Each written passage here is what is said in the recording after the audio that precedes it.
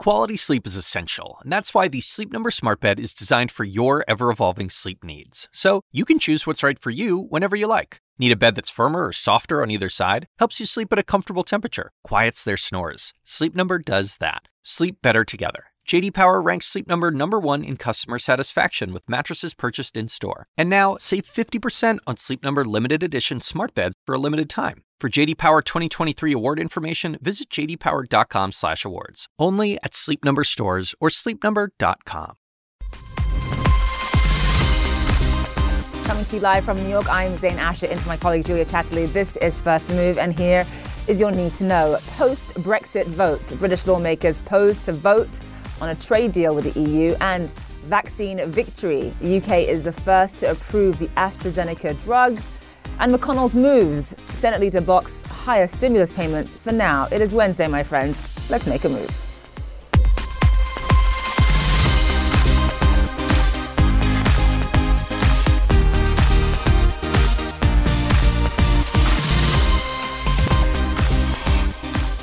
Welcome to First Move. So good to have you with us on this next to last trading day of the year, New Year's Eve. US stocks pulled back from all-time highs on Tuesday, but they could hit fresh records in early trading today amid some very positive news on vaccines. The UK has just approved the Oxford AstraZeneca shot for emergency use, the second COVID vaccine to get the green light there.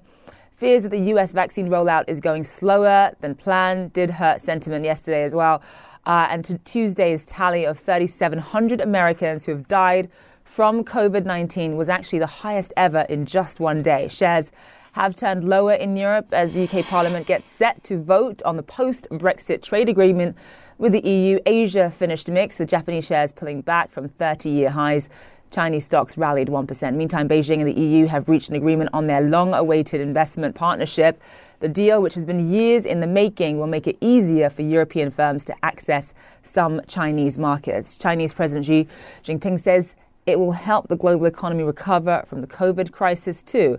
Now, let's get right to the drivers for you. In this hour, the UK Parliament, in about half an hour from now, is expected to approve the post-Brexit trade deal with the European Union. Take a look here. You're looking at live pictures of debate inside the House of Commons ahead of the vote in half an hour's time. I don't believe we have those live pictures right now, but this is certainly a significant day in politics, with Britain also announcing a Brexit breakthrough on vaccines. I want to go straight now to Selma Abdelaziz, who's following both stories for us. So, Selma, this vote in terms of the House of Commons is happening remotely. It is an emergency session, but because of the virus, obviously it's happening virtually this time around. But after 4 years of endless debate, of Britain basically being in limbo, two general elections, two prime ministers in terms of Theresa May and Boris Johnson. Boris Johnson did promise that he was going to get Brexit done, and he's doing just that.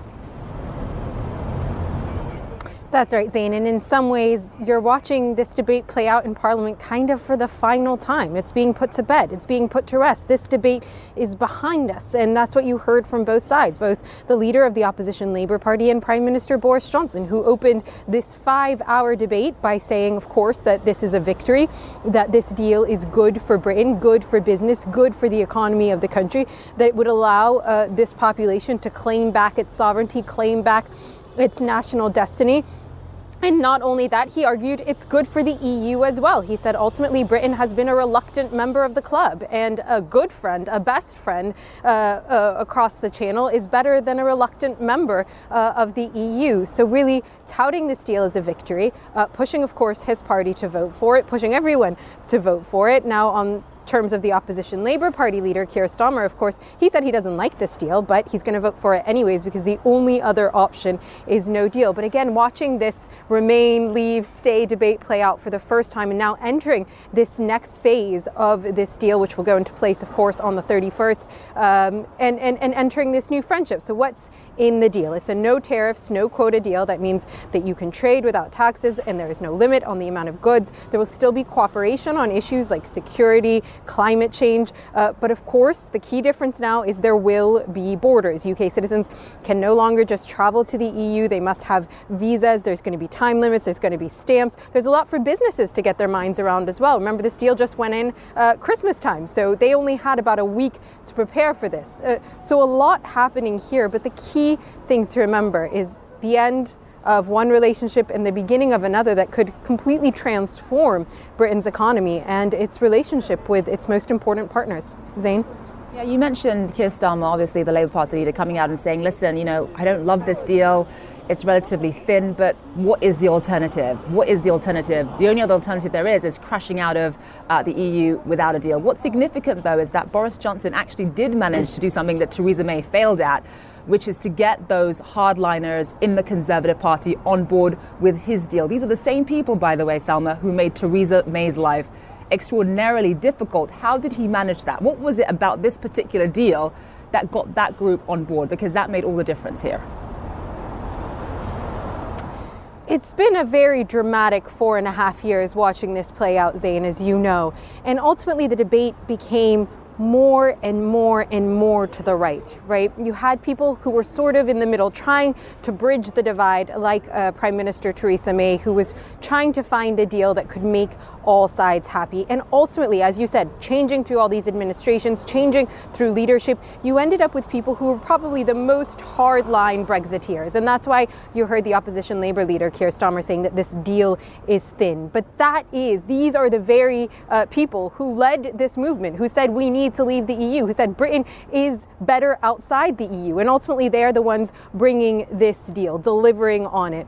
In some ways, it was a matter of time. It was a matter of this had to be done. There were deadlines that need to be made. But it was also just, in a way, about distilling down this argument to the most hardline Brexiteers when they took control, when they took government. That debate, that negotiation with the EU changed. And now we have the deal that we do. And as you said, this debate was ultimately in or out, how it plays out, how it affects regular people here, how it impacts a family or a business, that's yet to be seen, Zain. And we are looking at, I believe, live pictures inside the House of Commons, which is extraordinarily thin. Not many people there. Some MPs actually choosing to come in and cast their votes in person, but the vast majority actually going to be casting their vote remotely. In about 20 or so minutes from now, we will hear the Speaker of the House of Commons, Lindsay Hoyle, come out and tell us the results of this vote. The vote is expected to pass quite significantly. I do want to turn now to some other big news, though, Selma, out of the UK, and that is, of course, the approval of the AstraZeneca vaccine. How does this change the game for the UK? Just when you look at some of the logistical challenges with the Pfizer vaccine in terms of the temperature it needs to be stored at, the cost, that sort of thing, how does actually getting the AstraZeneca vaccine out into the arms of ordinary British citizens, how does that change the game for Britain, given what that country is dealing with right now with this second strain? Well, Zain, if you ask the health secretary of this country, Matt Hancock, he'll tell you this changes everything. He'll tell you this will end the pandemic sooner. He'll tell you this will make Britain safer. He'll say that now we have enough vaccines to vaccinate the entire population, and that hopefully by the spring or sometime in the middle of next year, that could happen. So it's a massive deal. It's a massive change, and not just for people here in the UK. Of course, this was a vaccine that was developed and invented and created right here in the UK at Oxford. There's a lot of national pride around it, but it's the deal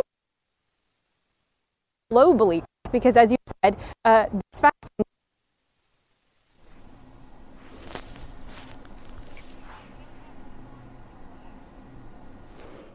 All right. Okay, it looks as though we're having some technical difficulties there with Selma's microphone. All right, let's actually talk more about the AstraZeneca vaccine, the Austrian AstraZeneca vaccine that's been approved in the UK with Phil Black. So, Phil, we were talking there about some of the benefits of the AstraZeneca vaccine compared to Pfizer when it comes to storage and temperatures that it needs to be stored at. But initially, there were some issues with this vaccine because the effectiveness was a bit hazy at the very beginning. It was thought to be only 60% effective compared to Pfizer's 90% effectiveness. That then sort of seemed to change if you sort of change the dosage that you give people. Are they now confident that with this dosage they're recommending that it will live up to the effectiveness of both Pfizer and Moderna? What they're confident, Zane, I guess, is that it's going to make a significant difference and provide significant protection. What they can't say with certainty yet, because of some of the factors you've just touched on there, is what the ultimate effectiveness is and what the ideal dose is. And that's because the trials, well, they threw up some head-scratching results as a result of a mistake that was made over the course of the trials. At one point, a relatively small number of the volunteers received a dose that was less than it was supposed to be, a half dose, it's described as. They followed these people anyway, and what they found is that these people who received a half dose followed by a full dose, well, their ultimate level of protection seemed to be higher than the bulk of the trial group, which received 2 full doses. And so that's why you've got a series of different statistics from Oxford University and AstraZeneca in terms of describing what its efficacy is. So that half dose group, around 2,000 people or more than that, they got 90% protection. The bulk of the group, though, which received 2 full doses, and this is the dose regimen that's going to be rolled out across the UK, you're right, that was 62%. That means 62% of people did not develop symptomatic COVID-19 infection 2 weeks after the second dose. But perhaps more importantly than that figure, they say no one in the trial group developed a significant or severe infection. No one required hospital treatment. So that level of protection alone would be hugely significant to this country, to any country's efforts towards dealing with the virus, and would bring about considerable, I guess you'd have to say, ease on the pressure that this country's health system is under at the moment. So. And that was going to be my next question. I mean, when you think about what's happening there in the UK, talk of more lockdowns, talk of more tier 4 areas, what sort of portion of the population would need to be vaccinated with either Pfizer or the AstraZeneca vaccine in order for life to go back to normal, in order for some of these restrictions in parts of the southeast to be lifted? Yeah, I think the scientific view on at what point immunity reaches a tipping point, if you like, where the country can return to something like normal is, well, there's some conjecture over this. But what they are looking for here is maximum possible coverage, in excess of 80% of the population, ideally. And what the government here now says is that with the authorization for this vaccine and the decision to roll out and prioritise first dose of this vaccine, it means that you're going to get pretty substantial coverage across the population relatively quickly. And it has led the government today to begin making what seem like extraordinarily positive predictions. The Health Secretary, Matt Hancock, says that by spring, essentially, this should all be over. The coronavirus should be behind everyone in the UK, which, as I say, is an extraordinary idea. But that's what they're talking about. That's what they believe the capability of this vaccine is, and in particular, maximising that potential through focusing on getting the first shot to as many people as possible to try and build some level of immunity across a broad section of the population, instead of trying to get 2 doses to people. That's a key shift in tactics that the government has announced today, along with the authorization of this new vaccine. Right, so there is some light at the end of the tunnel in terms of spring there. Phil Blacklife for us there. Thank you so much. All right, these are the stories making headlines around the world. The pandemic is killing record numbers of Americans. More than 3,700 deaths from COVID-19 were reported on Tuesday. And with more Americans in hospital with the virus than ever before, that number is likely to be exceeded. Making things worse, the new and more infectious variant of the coronavirus virus found in the UK has now been discovered in Colorado. Emergency crews in Croatia are searching for survivors after a powerful earthquake that hit the center of the country on Tuesday. It was the second quake in 2 days. At least 7 people are known to have died. It's reported the worst hit town of Petrinja has no running water or electricity. The mayor has put out a call for emergency aid. And a landmark moment for women's rights in Argentina. Cheers rang through Buenos Aires after Argentina's Senate passed a historic bill legalizing abortion. And this has been a divisive issue in the predominantly Roman Catholic country. The bill galvanized activists on both sides of the debate. After the break, as futures point to a higher open on the second to last day of trading on 2020, John Petridis is here to talk about the market in 2021. That's next.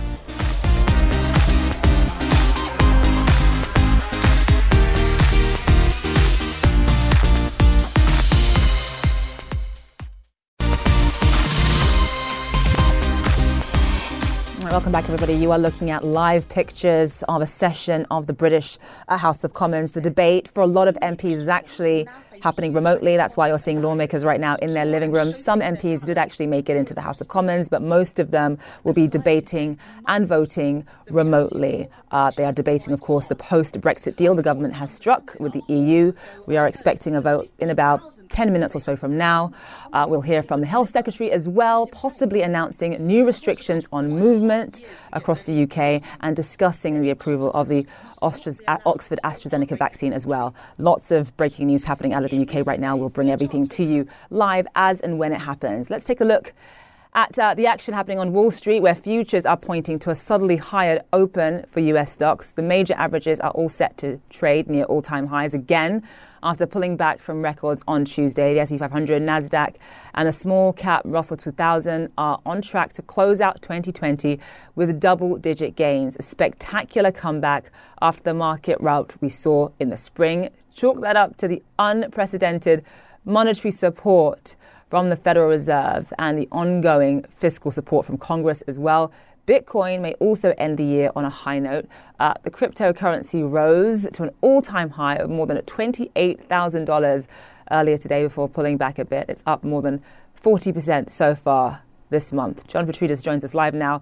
He is the portfolio manager at Tocqueville Asset Management. John, thank you so much for being with us. So when you look back at this year, you know, the NASDAQ up 44% at a time when the entire economy was shut down, where people were unemployed, where people didn't even have enough money for groceries or to pay their bills, people relying on extra money, direct payments from Congress. I mean, walk us through that major disconnect and what you expect in terms of that disconnect going into the new year. Yeah, I wrote a commentary that we're working on right now called the Twilight Zone market. And it's basically, it goes to, you know, if on New Year's Eve in 2019, you partied really hard and fell asleep and didn't wake up until 1 year later, and the only thing you saw was your portfolio, the first thing you looked at was your financial statements, and you saw that, you know, on a balanced portfolio of stocks to bonds, you're up, 10, 12% on a blended basis. You're thinking to yourself, hey, you know, it was a good year. Nothing really happened. And then you start going through all the headlines and you're like, wait a minute, what is this COVID thing? And you start reading, all the social unrest and the political divisiveness. And I think the moral of the story is, you know, don't trade off of emotions.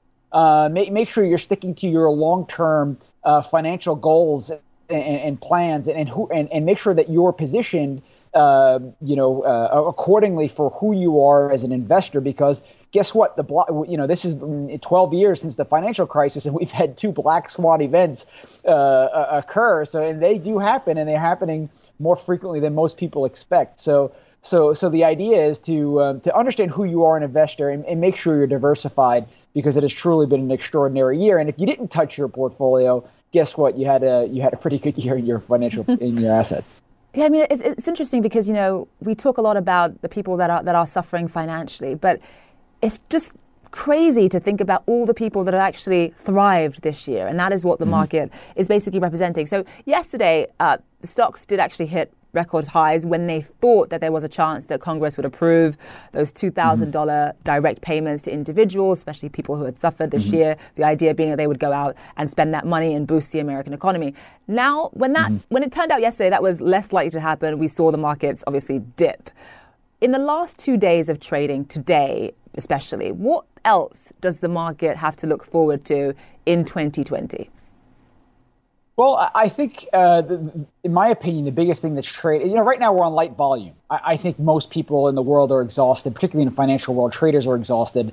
And I think, probably in early December, most people have basically made their bets through the end of the year. And I think what's pushing the market slightly higher, the next thing to look forward to is on Tuesday when we have the Senate runoff in Georgia. Because if the Democrats win both seats, then you have a blue state sweep, and Biden then has the ability to pass through his corporate tax increase of 28%, which would be bad for stocks. But what you're seeing is, I think there's more confidence that the Republicans are going to win at least one of the seats, which provides for a split government. And although that may drive us crazy on Main Street because a split government leads to more infighting and divisiveness.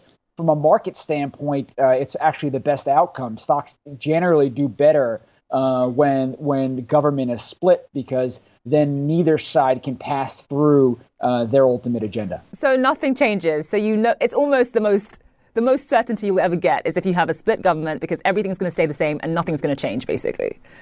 Generally speaking, from a stock market standpoint, right? That's solely how it makes it's typically the best outcome.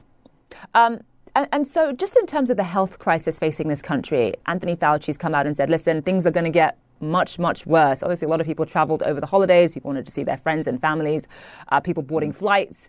That meant that, the virus spread more rapidly. And now you've got this new variant. So given the fact that in the month of December, just under 70,000 Americans have died, going into the new year, that number could obviously continue to rise. Those milestones could continue to be even more grim. What does that mean for the country economically, do you think? Well, for 2021, I am more bullish on the economy and the stock market. I'll get to that reason for a second. I laid forth, one risk to the market, and that is if the Democratic sweep in Georgia on Tuesday. The second one is clearly what's the acceptance of the vaccine and how long does it take before we get to a before socially distanced economy is a thing of the past. I'm personally thinking, September, October, you have another 8 to 9 months before I think we all can take a big sigh of relief. The vaccine is distributed. But if that takes longer and it's this time next year and we're still in this environment, it's going to be a rough year for the economy and the stock market. On the other hand, why am I more bullish? In economics, it's all about supply and demand. And Zain, if there's one thing we have an excess supply of, it's cash. By and large, and I'm not talking Main Street, I'm talking more on corporate America, the cost to borrow money is zero. Interest rates are so low. Look at what's happening in the IPO market. Money market mutual funds are at record highs. There's a lot of capital. There's a lot of cash sloshing around and also sitting on the sidelines.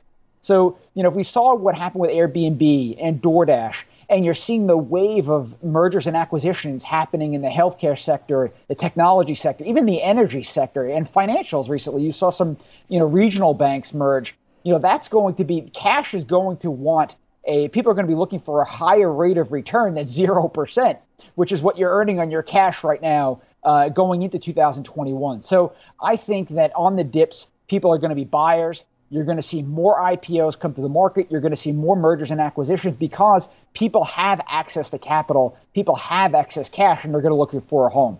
And I think risk assets are going to prevail in 2021. So people are going to be much more eager to invest just after a year of having their cash sit on the sidelines. But I do want to ask about what happens to tech stocks next year. You talk about there being a vaccine. I mean, obviously, for most businesses, that's a great thing. But for a lot of tech stocks that have really benefited from people not being at work, from people being at home in front of their computers, what happens to those stocks in the new year, tech stocks especially, the NASDAQ, et cetera, once there is a vaccine, do you think? Yeah, it's a great question because if you add tech plus, Amazon, Google, and Facebook, that makes up like 35% of the S&P 500 currently. So that it's a big allocation, and where as goes tech, so goes the S&P 500 index. But I think what happened in November, the market really tipped its hand onto where stocks will move, and it all depends on the acceptance and the effectiveness of the vaccine, right? In the first week in November, we got the initial rollout of the Pfizer vaccine, and it showed a 95% efficacy. And then what happened in November? You saw cyclicals rally, energy, financial, small cap, international, and what underperformed was large cap tech and U.S. Treasuries. Well, if we get a faster resolution to COVID in 2021, well, then you're going to see that trade play out again. You'll see cyclicals, you'll see small cap, you'll see international outperform tech and treasuries. And if we don't, if the socially distanced economy lasts longer than we're expecting, you'll see a repeat of 2020, and you'll see what has driven this market, and that has been U.S. Treasuries and big cap tech. So the whole play is a function of how fast will we roll, the vaccine out. Remember, this is very different than the great financial crisis. The financial crisis was that we were too levered and that the housing market was in a bubble. This is a light switch, right? The vaccine came in, we shut the economy off, we flicked the switch of the light switch. The virus is spreading through the economy, and once we get through it, we're going to flip the light switch back on, and people are going to go back to spending money again. So, whereas getting out of the financial crisis in 2008, 2009 was really, death by 1,000 paper cuts, because we had to delever and we had to re-regulate the banking system. So you're going to see the trade turn around pretty quickly, but it's all dependent on how fast the vaccine gets rolled out.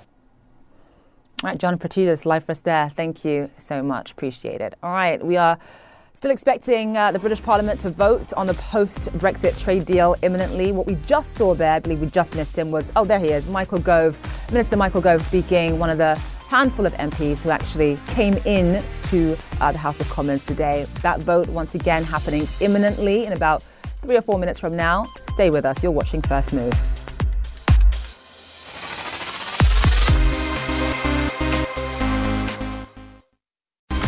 All right, let's recap the latest developments in the pandemic in the US. More than 3,700 deaths from COVID-19 were reported Tuesday, the highest since the pandemic began. And with more Americans in hospital with the virus than ever before, it's unlikely that record is final. Making things worse, the new, more infectious variant of the coronavirus from the UK has now been discovered in Colorado. Our Stephanie Elam is in that state's capital, Denver. So the discovery of this new variant, Stephanie, could not have come at a worse time. No, not at all. And I think for many of us, it was just a matter of time that we were expecting that it would be on American soil. The surprising part is where we are. We are outside of Denver, probably closer to Colorado Springs at this point. It is a rural county, Elbert County, where we are. And we've confirmed that this is the nursing home here where we know that one confirmed case and one suspected case of this variant that first was noticed in the UK. What we do know is that the first confirmed patient to have it is a 28-year-old male, as well as another male who is the suspected one. Both of them were working here in non-clinical roles. What we understand is that they were here because there was a previous outbreak about 2.5 weeks ago of COVID-19 here. And because of that, they were coming in to fill some space and help, get some jobs done around here. Both of those men, they do believe, contracted the virus here. Now they are both outside of this county, isolating, but obviously this does make people wonder, Zane, where the virus came from and how did it end up here in rural Colorado. All right, Stephanie Elam, live for us there. Thank you so much. And we'll have much more on the Brexit trade deal after this short break. Don't go away.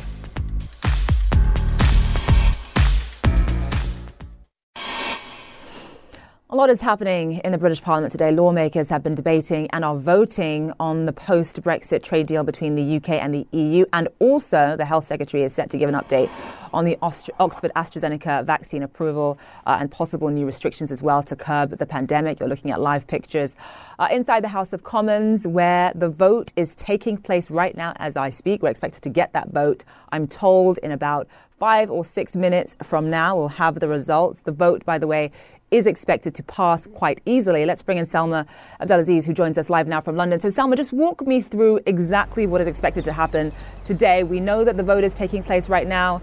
After the vote in the House of Commons, we know it's expected to be debated and then voted on in the House of Lords. And then Boris Johnson will give it his final signature and then make it the law of the land. Just walk us through more details about what is happening today.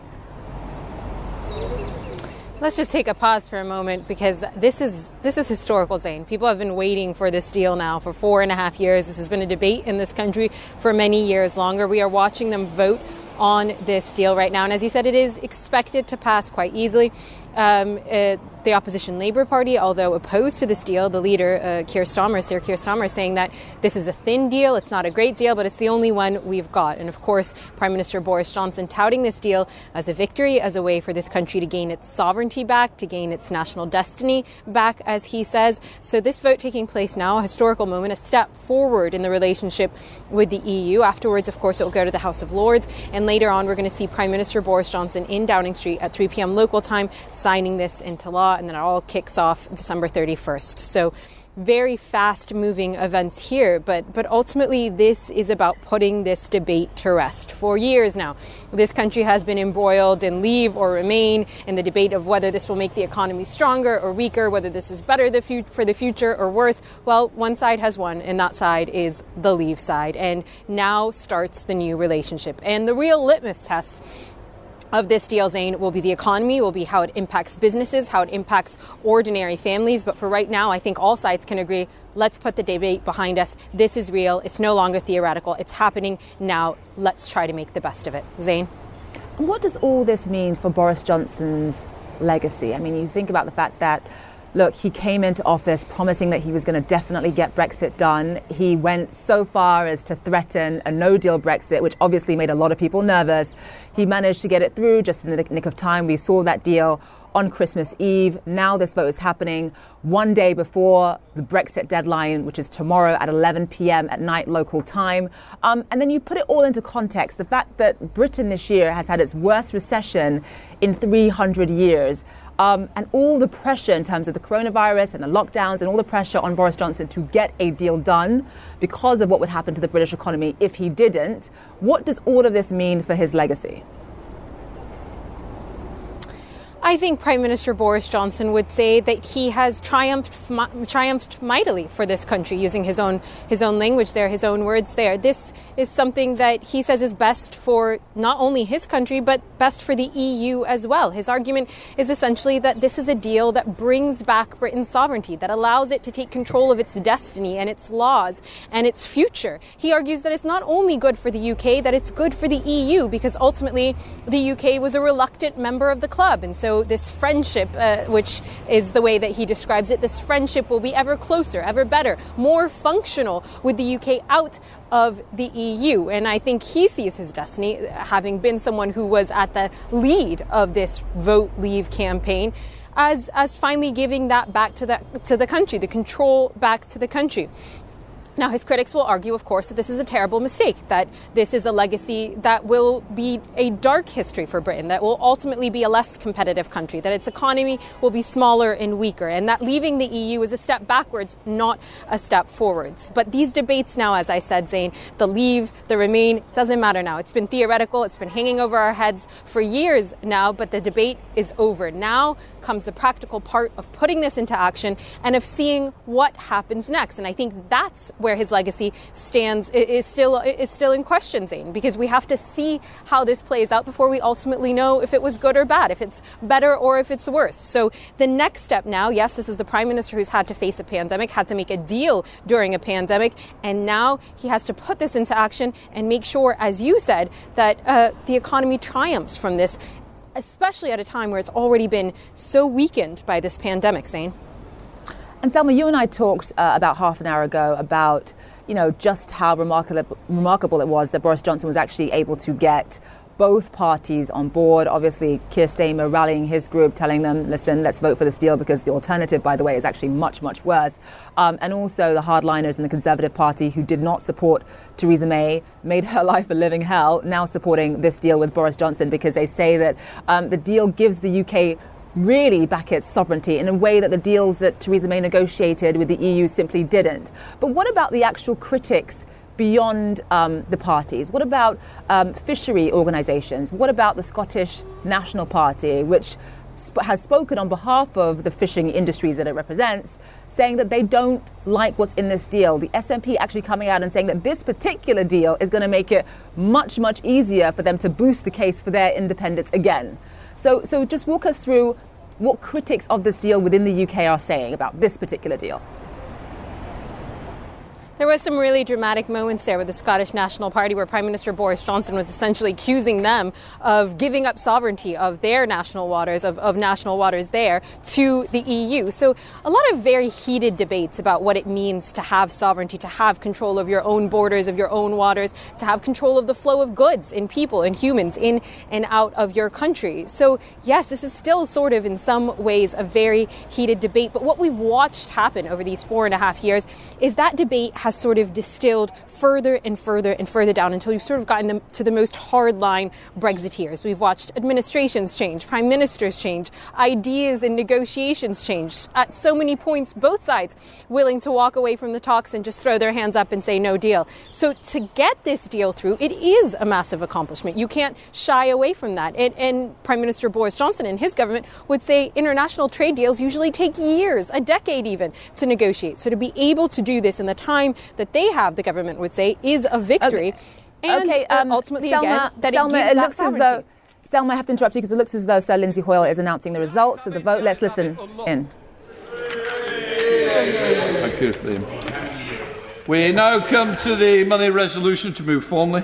I beg to move. The question is, as on the order paper, as many of that opinion say aye. Aye. The contrary, no. I think the ayes have it. The ayes have it. We now have the Ways and Means motion to be moved formally. I beg to move. The question is, as on the order paper, as many of that opinion say aye. Aye. The contrary, no. I think the ayes have it. The ayes have it. Under order of the House today, we now move to the Committee of the Whole House. Okay, thanks. Thanks, folks.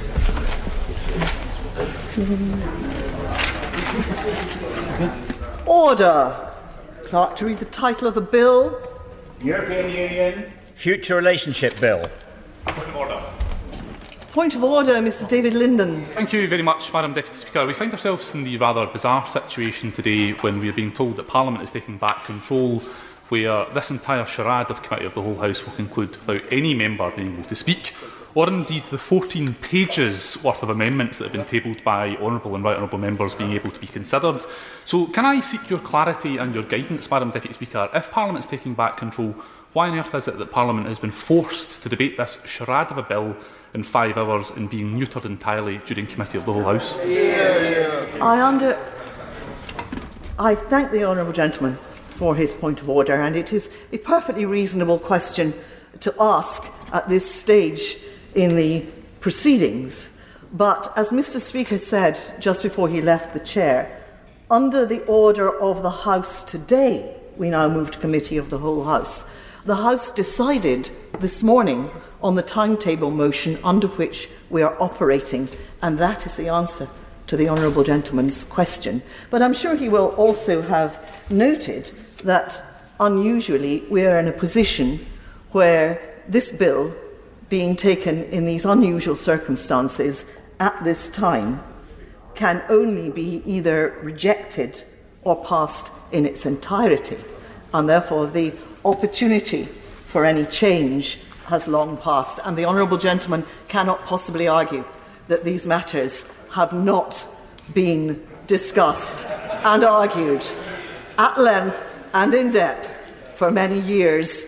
Indeed, the honourable gentleman, the right honourable gentleman at the back there might say for decades. So we are now in the Committee of the Whole House, and under the order of today I am now required to put the question necessary to dispose of proceedings in committee. The question is that clauses 1 to 40 stand part of the bill, and that schedules 1 to 6 be the first to 6 schedules to the bill. As many as that opinion say aye. Aye. Of the contrary, no. I think the ayes have it. The ayes have it. Order. Order. That concludes proceedings in committee. Thanks, Charlotte. I've written on. I've got the pen. All fine.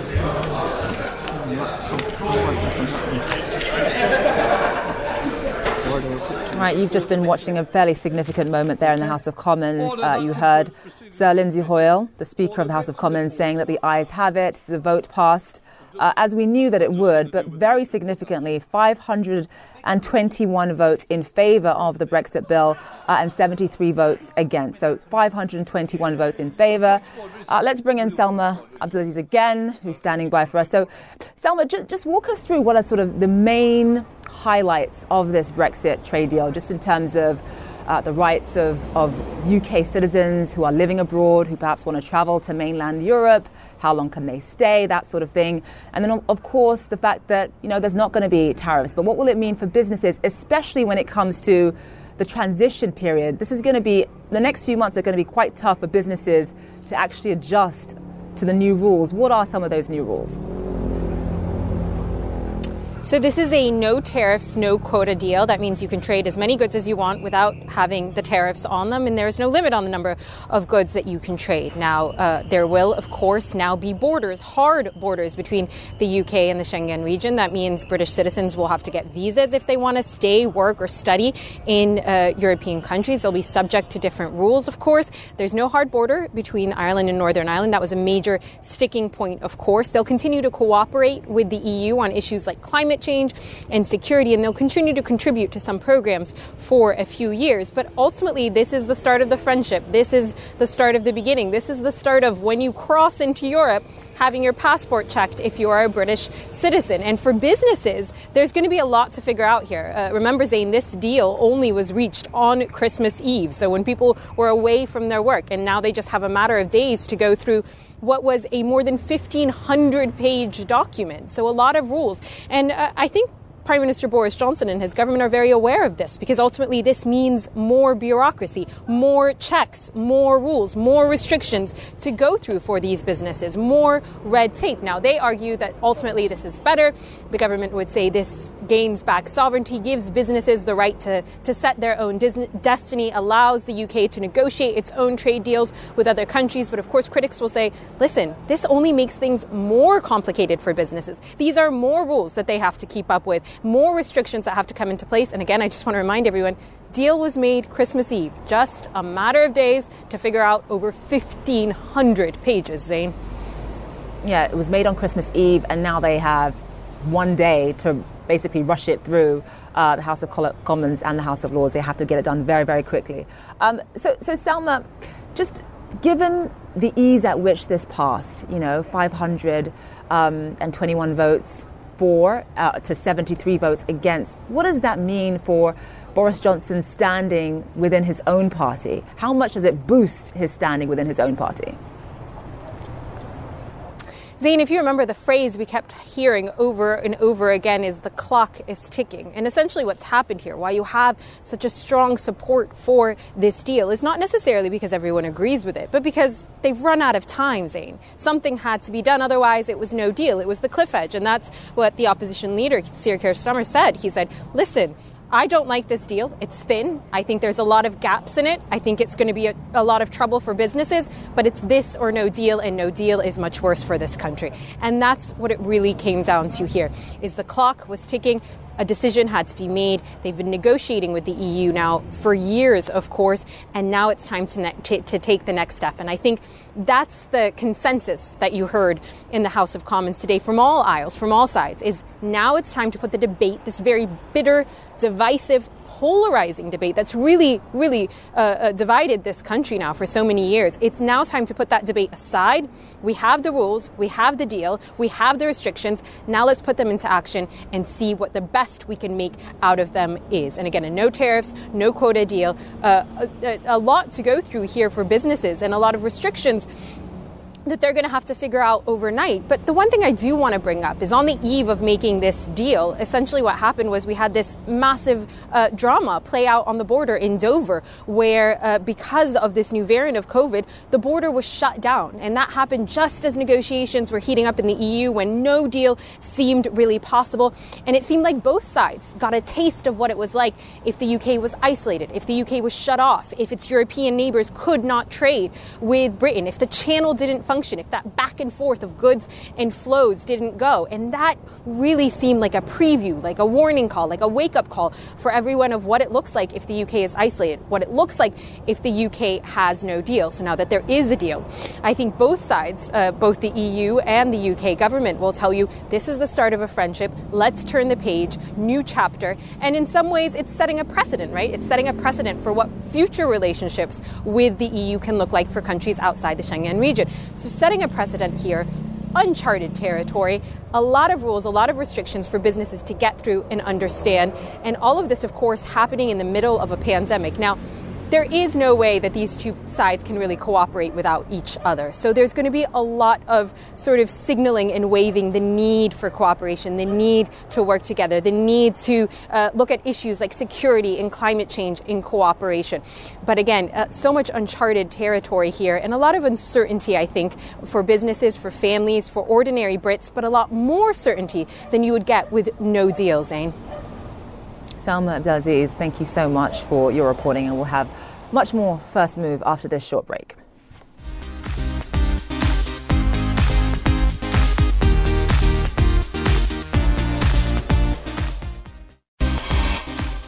All right, welcome back, everybody. A lot is happening right now in terms of the British Parliament with this Brexit trade deal that is being voted on. In terms of the second reading of that trade deal, we're told that the ayes had it, 521 votes in favour of the Brexit trade deal in terms of the second reading, 73 people against it.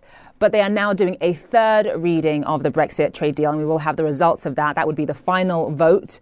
We will have the results of that momentarily. Let's bring in Anand Menon.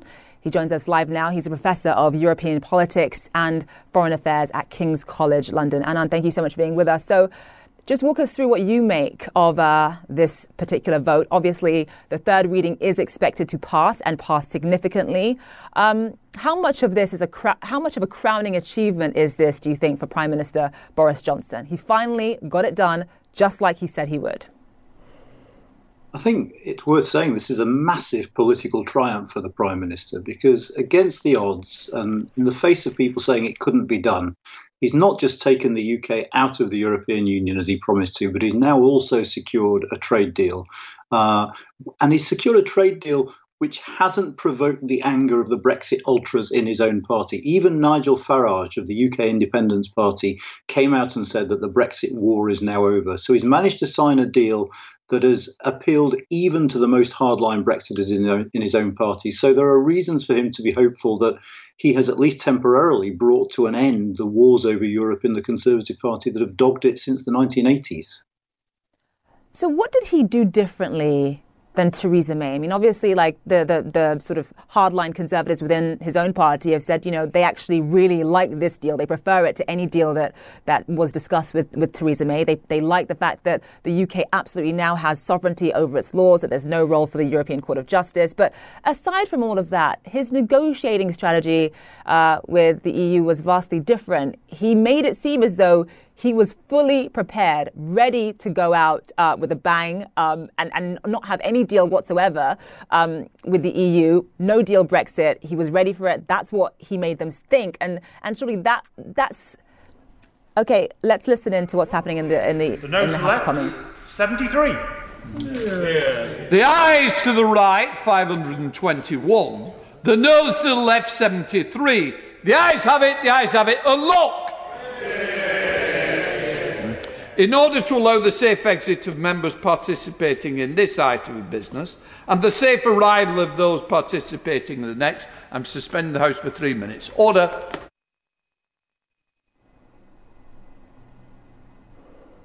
All right, let's bring back in Anand Menon. So Anand, before we sort of cut to Sir Lindsay Hoyle speaking there, announcing the results of the vote, I was talking about Boris Johnson's negotiating strategy and his style and how it was different from Theresa May's and how that may have helped when it came to negotiating with Europe. What do you think and what do you make of just how differently Boris Johnson handled this compared to Theresa May? To be honest, I'm not sure I'd agree. I don't think Boris Johnson received anything from the European Union in particular that another Prime Minister wouldn't have been able to do. I think what was different was two things. Firstly, Boris Johnson was asking for a far more distant relationship with the EU than the one that Theresa May was asking for.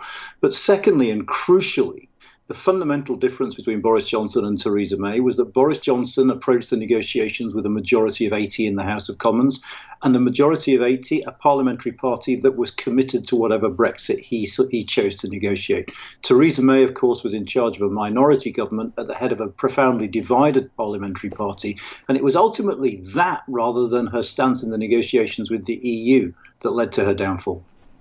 So it wasn't her negotiating style with the EU. All right. Well, Anand Menon, Professor of King's College London, thank you so much for being with us. That's it for First Move. Appreciate you being with us. Connect the World is up next. You're watching CNN.